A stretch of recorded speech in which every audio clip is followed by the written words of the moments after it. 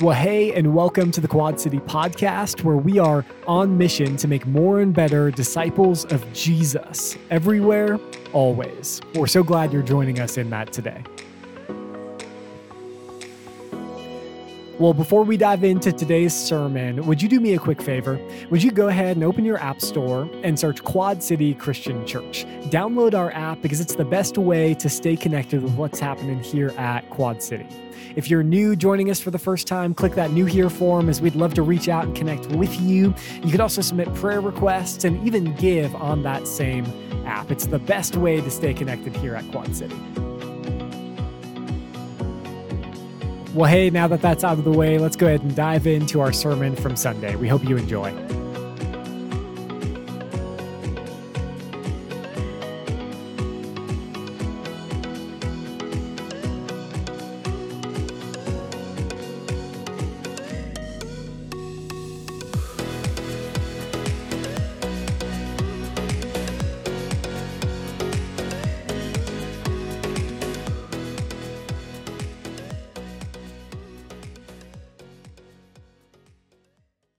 Well, good morning, everyone. Welcome to Quad City. My name is Josh. I'm one of the pastors here. Honored that you guys would start your week off with us here. I want to welcome those of you joining us online, whenever or wherever. Thanks for tuning in. As always, special shout out to our friends worshiping with us today out in Prescott Valley. So glad that you guys are here. Well, it is the beginning of the month, and that means it is the new Romans packets are available. And so these packets have in them some questions that go with our life groups or personal reflection. They have some memory verses in there, and they also have some family table talk discussion. So if you haven't gotten one of these and would like one, if you just toss your hand up in the air and kind of keep it there, we've got a team of volunteers that'll get that for you this morning. As they're passing those out, I want to take a minute and just celebrate yesterday.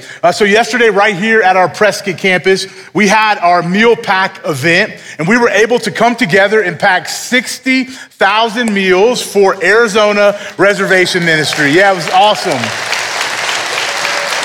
It was such a fun time. We were singing and dancing and working hard. We packed a ton of meals, and it was a great time. And man, it was really cool. So a couple awesome things I just want to point out. Number one is, you see everybody jamming, right? I told you it was a fun time. If you missed out, you missed out on a blast. But two things. So first is, your offerings continually allow us to do things like this. So your generosity allowed us to pay for all of that food that we're going to send away. And we're sending it specifically to Arizona Reservation Ministries. And they were here yesterday, and they got to share about their ministry and what they do. And it was really cool. He came up to me at the end and said, "Hey, can we take 10 boxes? We have families who are in critical need today, Josh, who need this food." And I said, "Absolutely, take as many as you can get." And we got a whole trailer of boxes and food coming. And so, man, they were just so thankful, so grateful. So again, thank you, church, for your job jumping in and serving people. Man, I'm honored to go to church with you guys, seriously. Well, as we've done each weekend as our series through the book of Romans is we've read the word of God aloud together. And so if you have a Bible and you want to open that or the Bible app on your phone, we're going to be in Romans chapter 13, verses 8 through 14. And if you're able, I'd invite you to stand with us as we read the word of God together today.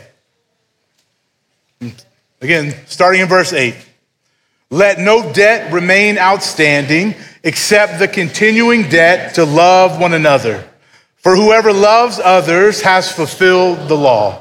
The commandments: you shall not commit adultery, you shall not murder, you shall not steal, you shall not covet, and whatever other command there may be are summed up in this one command: love your neighbor as yourself. Love does no harm to a neighbor.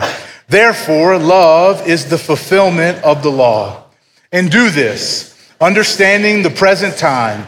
The hour has already come for you to wake up from your slumber, because our salvation is nearer now than when we first believed. The night is nearly over. The day is almost here.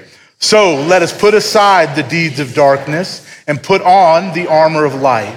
Let us behave decently, as in the daytime, not in carousing and drunkenness, not in sexual immorality and debauchery, not in dissension and jealousy. Rather, clothe yourself with the Lord Jesus Christ and do not think about how to gratify the desires of the flesh. Let me pray for us. Father, thank you for your word. God, I pray today that your Spirit helps us hear the things, Father, you want us to hear. So grateful that you've preserved this so that we can be better followers of Jesus. In his name we pray, amen. Well, you can be seated. Well, if you're new here again with us, we've been walking through the book of Romans. And we started this series all the way back in August of last year. And so when we did that, we broke out and said, hey, here's kind of the sections of the book of Romans. And so we said we'd kind of start off with the introduction. We'd go through what was the bad news that felt like we were in the bad news forever. We talked about the good news. We just finished up the hard news. And now we're in this section of chapters 12 through 15 of like, hey, okay, so we've heard all of this. What do we do? Like as believers, those of us who have believed in the good news, what now should our lives look like? And so we're still there, and we've been there for a couple of weeks now. And again, this is all about what do we do with the salvation and grace that we've received. And so today's application is all about love, all about why we should love, but also why we should love with this sense of urgency behind it. And so we're going to dive in, and we're going to do so by starting back in verse 7 that we ended off last week. It says, give to everyone what you owe them. If you owe taxes, pay taxes. If revenue, then revenue. If respect, then respect. If honor, then honor. And then the sentence continues. I know in most of our Bibles, there's a little heading break. That's not how it would have been when Paul wrote this letter. So don't detach the two things. They go together.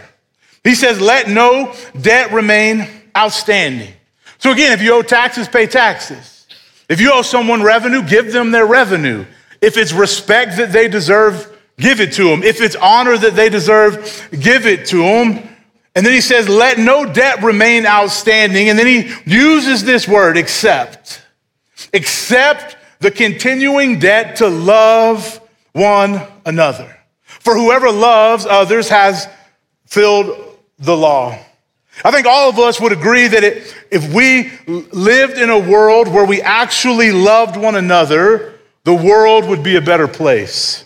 I don't think I need to convince you of this, that there would be less violence, less broken families and destroyed marriages. There would be less hurt children, less people house insecure. There would be 95% less of the things I think on the internet if we just loved one another. It's not that we don't know that love is not the answer. It's just we aren't willing to go first. And what Paul is saying is that this is exactly what believers should be doing. We should be the ones who are going first. That it's our obligation, our responsibility, our call as followers of Jesus to go first because Jesus first loved us. You see, we are called to be those who don't conform to the pattern of this world. You see, we are in a world that's full of people who only love when it's convenient or easy, or for their own personal benefit. But as followers of Jesus, we're to be people who are transformed by the renewing of our mind.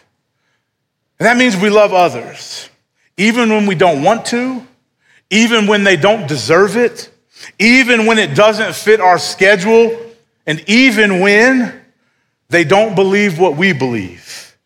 Even if it costs us everything. We love others because that's what Jesus did.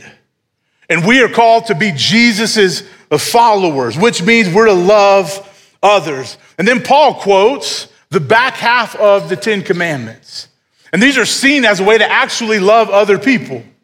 He says the commandments, you shall not commit adultery, you shall not murder, you shall not steal, and you shall not covet. That if you were to obey this and live this out, Paul says you would be loving others. I'm gonna let you in how my brain works. I see this and go, oh, that's it. Sweet. Just don't do those 4 and we're good. And I think some of you probably are like that too, right? You probably are like, because this is how we are as people. What's sometimes the least I can do and be okay, right? So if Paul was just to stop here, I think we'd all be like, whew, we're good. But he doesn't stop here. He keeps going. And he says, whatever other commands there may be, like no options, anything else. And with that, I go, ugh. Right? Now that's what we all do. And then he says, even better yet, let me take it one step further. Let me sum it up in this one command. Love your neighbor as you love yourself. Hearing this likely makes you think of the parable of the Good Samaritan. It makes sense. Parables found in Luke 10. Most of us know this parable. It's one of the most famous parables of Jesus. And I wish I could read it to you this morning, but it is like a sermon within a sermon, so I just don't have time. But I do want to sum it up. So in this parable, Jesus is asked the question. The question is, who is my neighbor? Jesus responds and tells that famous parable, and then Jesus ends the parable by asking a question. That's what Jesus does a lot of times. And this is the question that he asked. He said, which of these 3 do you think was a neighbor to the man? You see, this parable is about, are you a neighbor? It's not who is my neighbor, meaning not who qualifies to be loved, but it's about, am I a neighbor who loves in an unqualified way? This is not about us trying to decide who qualifies for you to love them, but it's about demonstrating love that knows no qualifications. And so with that understanding in mind, as Paul quotes it and Jesus quotes it, let me ask this question. Do you love your neighbor as yourself? You see, the first issue, I think, when we come up with it is this word, love.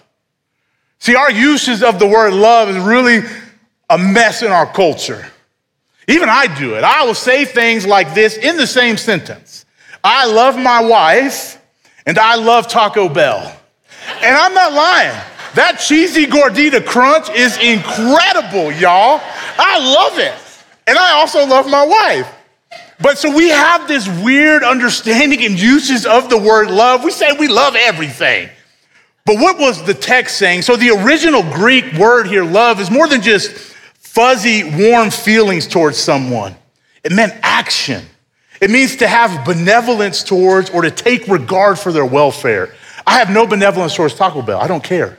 But I should, and I do to my wife, and I should also to others. So, do you love your neighbor as you love yourself? With understanding what the word love means. And then I look at it and I go, man, we have another issue in our culture. It's yourself. Y'all, we have zero issues loving ourselves. Like, think about your own life. How far do you go to keep yourself from pain? How hard do you work so that your life is comfortable? What debt do you currently have? Are you willing to go into to get the things you don't need but you want? How easy do you give yourself the benefit of the doubt? And to what lengths are you willing to never be inconvenienced? You see, we don't have any issue with loving ourselves. We've got that down. So when it comes to do you love your neighbor as much as you love yourself, how are we really doing? Does your neighbor's comfort come close to how much you think and act for yours? Is your neighbor's security and finances even a blip on your radar? Is your neighbor's mental well-being even a concern as the dollars, time, and therapy and me time you spend on yourself? Is your neighbor's family success even a thought you dare to entertain as you move throughout your day, thinking and acting to make yours successful? You see, it's one thing for us to say we love our neighbor. It's another thing to hold it up against how much we actually love ourselves. I think if we're honest, we all are guilty of not living out this command. I think we all may say we do, but it's not an action we live out.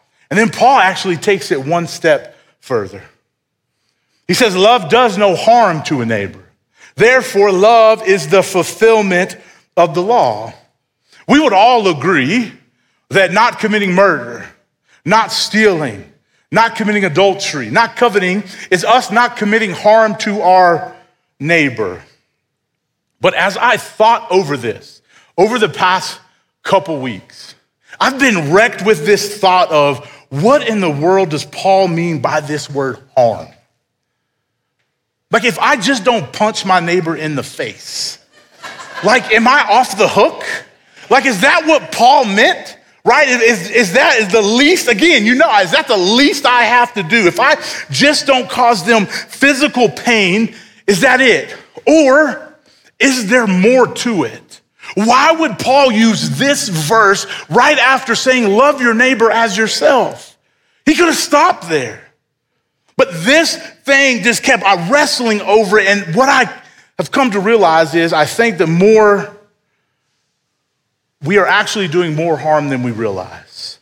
I love what Rick Warren said years ago. He said that our culture has accepted two huge lies. The first is that if you disagree with someone's lifestyle, you must fear or hate them. The second is that to love someone means you agree with everything they believe or do. Both are nonsense. You don't have to compromise convictions to be compassionate. So it's this idea of love was this thought in my head, which makes me wonder, are we actually causing more harm than we realize? You see, because I think us not calling out sin in our brother and sister, the anger and arrogance that we see is actually harmful. That's not loving. That when I participate in the slander of the politicians I disagree with, that is not loving my neighbor. That is harming them. When I listen to my friends gossip, rant about whoever or whatever, we think that's loving them, but that is harming them. Me keeping my kids from interacting with their non-Christian friends is actually harmful to those non-Christian friends. Me removing the consequences or you removing the consequences of the bad decisions your kids make is actually harming them. You're not loving them. Affirming and celebrating people's sin, whether it's homosexual or heterosexual, is not loving. It's incredibly harmful. When we lower the standards and expectations of marriage that Jesus sets out, that when it gets hard, and it will get hard, that the easy way is just to quit. We are harming those people, not to mention the generations behind them. When we sign up for all those football tournaments and cheer competitions on Sunday, what we are telling the parents that we interact with of those teams is that church is easily sacrificable. That's not loving. That's incredibly harmful to them, not to mention what it does to your kids. When we buy into the culture's lie that living together is preparation for marriage, instead of calling people to the standard of holiness which Jesus sets forth, that is harmful. That's not loving. And when you don't share Jesus with your neighbor, that is the most harmful thing you can do. If you are afraid that a difficult conversation may lead somewhere and you don't want to have it, you care more about you than you do them and their eternal life. That is the most harmful thing we can do. So where in your life do you think you're loving your neighbor, but you're actually causing them harm? And then how are you going to love people that Paul says actually fulfills the law? And Paul says that we love with this understanding of what the future holds. This is what he says in verse 11. And do this, understanding the present time, that the hour has already come for you to wake up from your slumber, because our salvation is nearer now than when we first believed. And do this. And what are we supposed to do? He's been telling us. We're supposed to love. We love. That's what Paul says. Loving and doing no harm cannot be passive. It always requires intentionality. It's done understanding the present time while looking ahead to the future. The second coming of Christ is the one grand event that always looms on the horizon of our faith. You see, the Bible talks of time as the already, but not yet. And what we know is the not yet has reached itself into the already. You see, Jesus showed up and said, repent, for the kingdom of God is at hand. And Jesus began to usher in the rules and reign and ethics of God's kingdom. And he calls his people to live that way. But we know the already is full of darkness. And the same was for Paul. It was a time of sin and corruption and idolatry, demonic activity and immorality. But we, as God's people, don't belong to the darkness.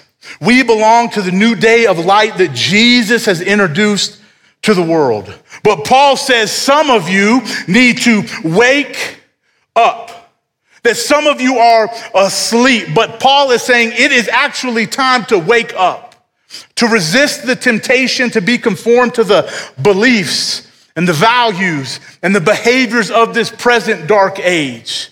So in a world full of darkness, believers, wake up and realize that time is actually ticking. Paul says, because our salvation is nearer now than when we first believed. So the book of Romans is written anywhere between 57 AD to 59 AD. So let's split the difference, call it 58 AD. It helped me with my math, all right? This means this statement is written 1,967 years ago. How much closer are we now? And shouldn't that change the way we live? You see, when I think about this, because this is what I'm thinking about loving people. It's in the concept of this idea that Jesus is coming back. So when it's really hard and I don't want to do it, I know that this time doesn't last forever. When it calls me to give everything of my life, I'm willing to do that because this life, in compared to eternity, is minuscule. Paul says that when I understand really what time it is, I can actually love like Jesus called me to love. You see, because when we know what time it is, we can best live as stewards of what God has given us and where God has placed us.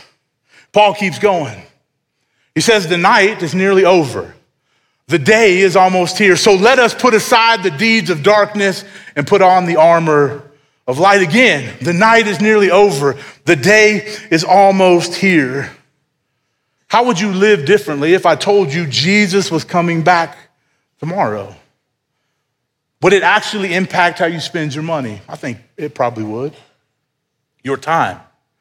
Would you actually be willing to have that really difficult conversation with your neighbor or your family member or your kids? You see, would you live differently knowing Jesus was coming back? Yes, and that's what Paul's point here is. Paul wants us to live with a sense of urgency because Jesus really is returning, and when he returns, that's it. People will be ushered into eternal life in heaven or eternal death in hell forever. And so Paul is saying the night is almost over, but the day is almost here. So live like it by actually putting aside the deeds of darkness and putting on, what does he say? Put on the armor of light.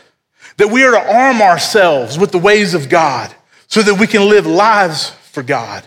That as God's children, we intentionally make daily decisions to live as people of the light. And we do that by putting off the deeds of darkness. Well, what are those, Paul? Well, I'm glad you asked. He tells us. It's so nice of him. Paul says, let us behave decently, as in the daytime, not in carousing and drunkenness, not in sexual immorality and debauchery, not in dissension and jealousy. Paul identifies, I think, 3 categories where people are trapped in bondage. The first is controlling our appetites. And carousing and drunkenness are those 2 that go in there. He bookends them together. That, man, we just take whatever we want and do it. I always think of the story of Esau, that he was hungry and starving and he sold his whole life for a bowl of lentil soup. We have got people who are selling everything God has promised them for nothing. And they're addicted because they can't control their appetites. Controlling our bodies. And Paul puts in here sexual immorality and debauchery, that this is our culture. I'll do what I want, when I want. It's my body, it's my choice. Nobody can tell me. I'll sleep with whoever, whenever, whatever. And we just live in debauchery. And then it's interesting because I think most of us would say that the top two we're all okay with. It's the bottom one. Paul says that we need to learn how to control our emotions. Y'all, this word right here is so interesting to me. We live in a day when that's celebrated. Look at your news feeds. They long for you to be divisive and be in dissension. They celebrate when you pick a side. They celebrate when you attack another person. Like this is our culture, not just out there, but man, in here. And Paul says that this is actually a deed of darkness. That this isn't how people of God who live in the light should act. And then he says jealousy. So much of our decisions are based on I want what everybody else has and I can't want it, so I'm gonna do whatever it takes. Who cares what happens to them? And so Paul says we can't control these things. So we have to put them aside. And he says we're to put on the armor of light. Then he tells us one more thing. We have to behave decently. And this idea of behaving decently is about you walking daily and doing the things that God has created you to do. That we're to walk in the life which Jesus has redeemed us, not in sin. I would sum it up like this. Stop being foolish. Or better yet, this is how they say in the South, if you're from the South, boy, act like you got some sense, right? That's what Paul is saying. Act like you got some sense. It's daytime. You're running around like it's nighttime doing all these foolish things, but this is what I know. Some of you may not even know how to do that. Your life has been so littered with the inability to control your appetites and your bodies and your emotion that honestly you aren't sure where to start. Well, we've got a ministry that we're starting for you. It's called Celebrate Recovery. And Celebrate Recovery will be every single Tuesday night. We have a meal at 5 o'clock here in our cafe at our Prescott campus. And then we have a large worship time where we celebrate King Jesus and make him our king. And then we break off at 7 o'clock into open share. Men's open share, women's open share. Celebrate Recovery, or CR, is all about finding healing through God's radical grace in a Christ-centered recovery. It's for everyone because everyone has hurts, habits, and hang-ups that are a part of our lives because of the intentional decisions we've made. But we don't want you to stay that way. And you don't have to stay that way. That no matter what you're facing and no matter what you're going through, we're committed to navigating through the tough stuff with you. And here's the thing, this ministry is not just for alcoholics and addicts. It's for those of us who have hurts, habits, and hang-ups. For those of us who have sins that we've had for 5, 10, 15, 20 years, anxiety, codependency, and numerous other things, and we can't find freedom. We want to help you find the freedom that God longs for you to have. So we'd be honored if you join us. And Paul closes out, as we're going to close out, he says there are two things that we can do to behave decently. He says, rather, clothe yourself with the Lord Jesus Christ and do not think about how to gratify the desires of the flesh. So the first one, clothe yourself with Jesus. It's an intentional decision. Like we have to choose to be more like Jesus. We have to take on the behaviors that make us more like Jesus. And we do so because we've been changed by Jesus. That we put on Christ and we don't give an inch to our still remaining sinful tendencies. To clothe yourself with the Lord Jesus Christ means that we choose humility and we choose forgiveness. We choose purity. We choose self-control and kindness and patience, that we choose generosity and wisdom. We choose joy. We choose love. And we choose so many other things that actually make us more like Jesus. And writers in the Bible, specifically Galatians, say, for those of you who have believed in Jesus and have been baptized into him, you have been clothed with Christ. That day when you made that decision, that's what happened. You took on Jesus. But Paul is saying here, and it's a daily decision from that day. Because see, I'm still stuck in the darkness. I still live in a world trapped by darkness and it wants to consume me. So I have to choose to put on Jesus because my old life keeps rearing its ugly head. So that's the first thing we have to do. The second thing is Paul says, do not even think about how to gratify the desires of the flesh. You see, I first read that and my mind changed that to act. Do not even act out your sinful flesh. But that's not what Paul says. Paul actually says think. How much time is spent thinking about how to sin? Like, especially if that sin is fed in the darkness. We think about how to get it, how to enjoy it, how not to get caught. We think about how we aren't actually addicted to it, but we actually are. The hours spent thinking about how to gratify our flesh is scary to ponder. And the life we miss out on because of the time wasted. And the relationships that actually suffer. Like, I shudder to think of the lives that have been impacted, maybe ruined, just by the people in this room, watching online or in PV, by the amount of time we've spent thinking about how to gratify our flesh. And what Paul is saying is we cannot give energy, time, or attention to these things that lead us to sin. That we cannot provide for them, and we shouldn't gratify the desires of sin. In order us to be the people who God has actually called us to be, you have got to intentionally reject sin. You can't even think about it.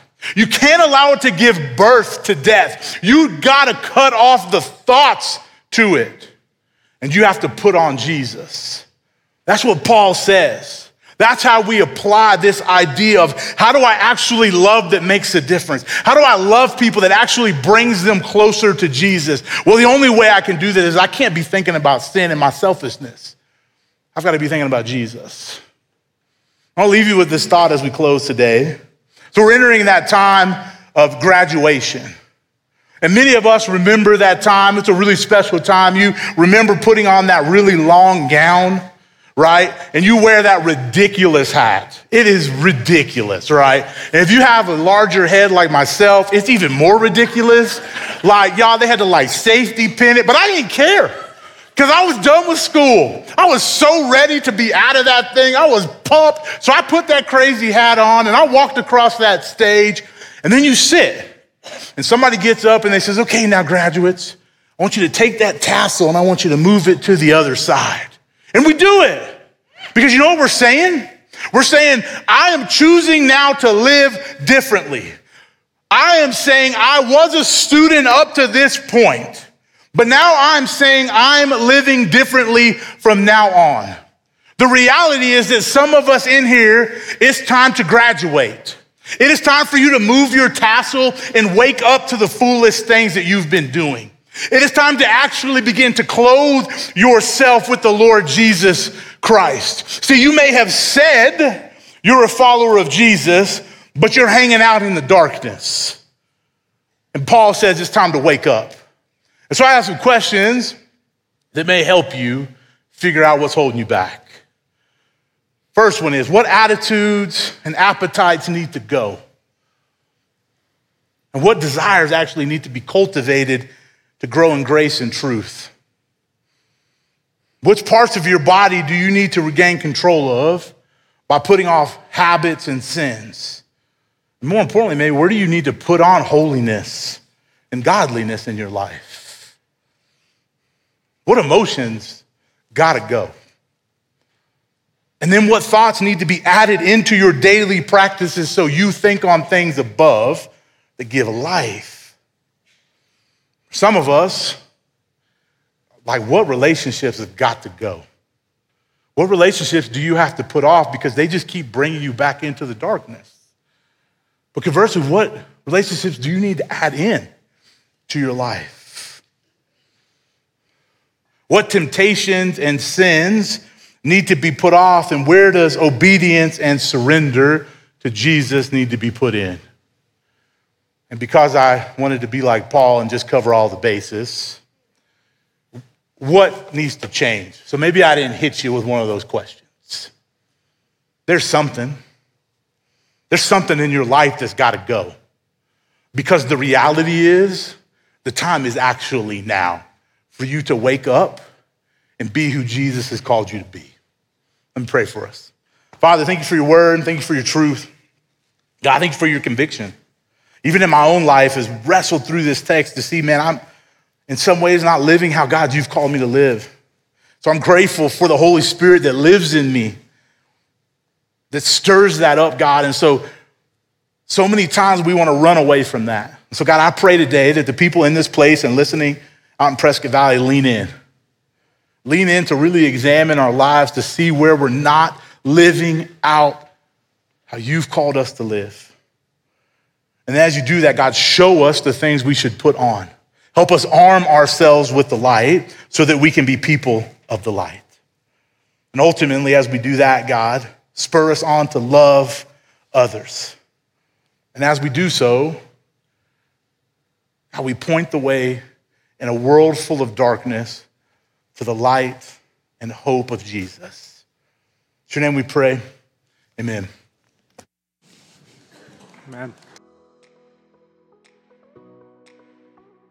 Amen. And thank you so much for joining us today here at the Quad City Podcast. Hey, our desire is that we would each look more and more like Jesus every day, week, month, and year. And we know that doesn't just come from learning more about him and his word, but by actually applying it to our lives today. We hope that you take this message that you heard today and apply it to your life in a way that makes you honor him.